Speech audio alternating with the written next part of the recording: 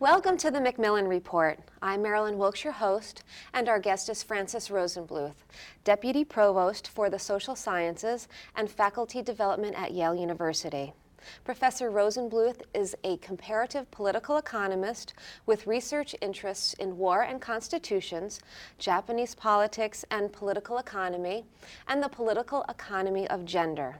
The author of numerous articles and book chapters, Professor Rosenbluth has written several books: The Politics of Oligarchy, Institutional Choice in Imperial Japan, Japan's Political Marketplace, Financial Politics in Contemporary Japan, and Japan Transformed, Political Change and Economic Reform. Today we'll speak with her about her newest book, Women, Work, and Power, The Political Economy of Gender Inequality. Welcome, Professor Rosenbluth. Thanks for having me. So what is the premise of your book? This book is about the political economy of gender, and what we attempt to do in this book is to excavate reasons for why women have lower status than men in politics, economics, and society. And it's common to think about this problem from a number of angles. For example, exploring the reasons behind gender stereotypes and unfavorable views of women. But in this book, we are putting aside for now the unconscious bias that people may have towards women and focusing instead on structural reasons in the economy and in politics for why women do not achieve the same levels of prominence as men. Okay, so why hold aside the bias and stereotypes? Well, we're not arguing that these things don't matter and that they don't exist, but we are trying to explain why they have come to be the way they are. So in a sense, we're trying to understand why gender norms are the way they are. Why are women viewed differently from men? And so we do that with the standard tools of political economy. Okay, and what are those tools, and how can they help explain why patriarchy has been so prevalent throughout the world for so long? The standard tools of political economy begin with basic microeconomic analysis of the marketplace, and in particular we focus on labor markets. We try to understand why efficiency considerations by corporations, by employers, may lead them to avoid hiring and promoting women at the same rate as men, and how that in turn leads to a lower demand for female labor than male labor, which translates into weaker bargaining power by women in their family unit, where the female is earning less money than the male and therefore has to put more emphasis as well as effort into keeping the family going as a unit because she can't rely on her own remunerative capacity, her own money-making capability. She really needs a male patron to ensure her livelihood. Okay, and in doing your research, what countries have you looked at? This book is comparative. It focuses mostly on the developed world, rich democracies. But we also, at the beginning of the book, take it all the way back to prehistoric times to give a very long overview of females, status of females relative to males in human society. And you start actually with the hunter-gatherers, and things seem to have been a little bit different back then than they are today. Right. So the data we have for understanding hunter-gatherer societies is, of course, very imperfect, incomplete. So we're relying primarily on physical anthropologists who have uncovered various kinds of data, including the size of bones or artifacts, as well as anthropologists who study hunter-gatherer societies today.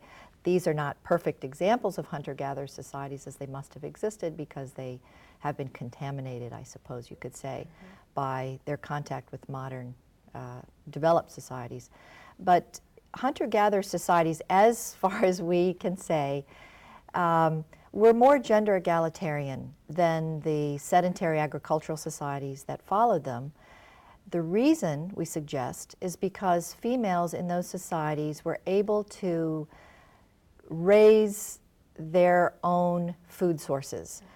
They weren't hunters primarily, they were gatherers, but the food they gathered, the legumes, the fruits and berries, whatever they were collecting from their environments for their families, seem to have accounted for almost 4/5 of the caloric intake of those early societies. Wow. And the fact that they were able to provide their own food and those for their children if necessary, in the absence of a male patron, made it possible for them to consider the possibility of leaving a unsatisfactory relationship with a male. Okay, so here we are today. Why do you think that men have dominated the world for so very long? We focus on the change in relationships between men and women that occurred principally with the onset of sedentary agriculture. Okay. And what the establishment of fixed communities did was to put a premium on male brawn, the ability of males to till intensively the land, often with the help of livestock, and to protect the food or the community that was fixed in a position, and to protect the stored assets of the community. So this led to a division of labor within societies, within families, where the males specialized in the production of food, females specialized in the care of children, and any kind of work they could do that was consistent with continued care of children. This isn't to say that females don't also engage in agriculture, and I'm sure you know that in the developing world, women do a lot of agriculture. So male brawn did not push women out of agriculture altogether, but when the work that women do is part of a family unit, a family enterprise, a family farm, she is not mobile. She cannot take her investment in those skills and move them to another family because she is really rooted. Her assets are in that family. Okay. So do politics and government policies influence the gender gap? Certainly. Governments can do a lot to help assuage the problems that females face in weak bargaining within modern society. But some of the policies that governments enact to try to help women have unintended consequences that may not be helpful. So for example, here's something that was paradoxical to me as I was studying this problem. You think about the welfare states in Europe and the fact that they protect labor, they raise the floor under wages, and given that women tend to be clustered at the bottom, you would think that this would be a very female or gender-friendly thing to do. It has the paradoxical effect of increasing the cost to an employer of hiring a woman if a woman is nonetheless more likely to interrupt her career to take care of family and to do family work.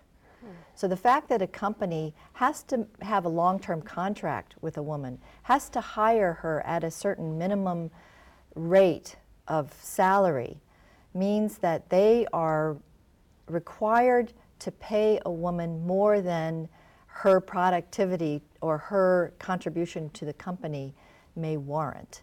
If the cost to the company of her career interruption is less than the cost to a company of a man's employment, which is continuous and uninterrupted. Okay.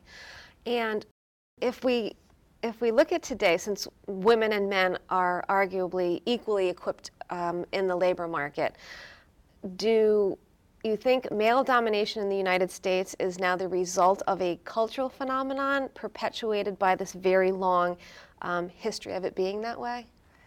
I think that there is a lot of cultural inertia, and so although we are no longer in an agricultural society, a lot of the norms that we espouse unconsciously are left over from an earlier period. So I do think that's true to a certain extent.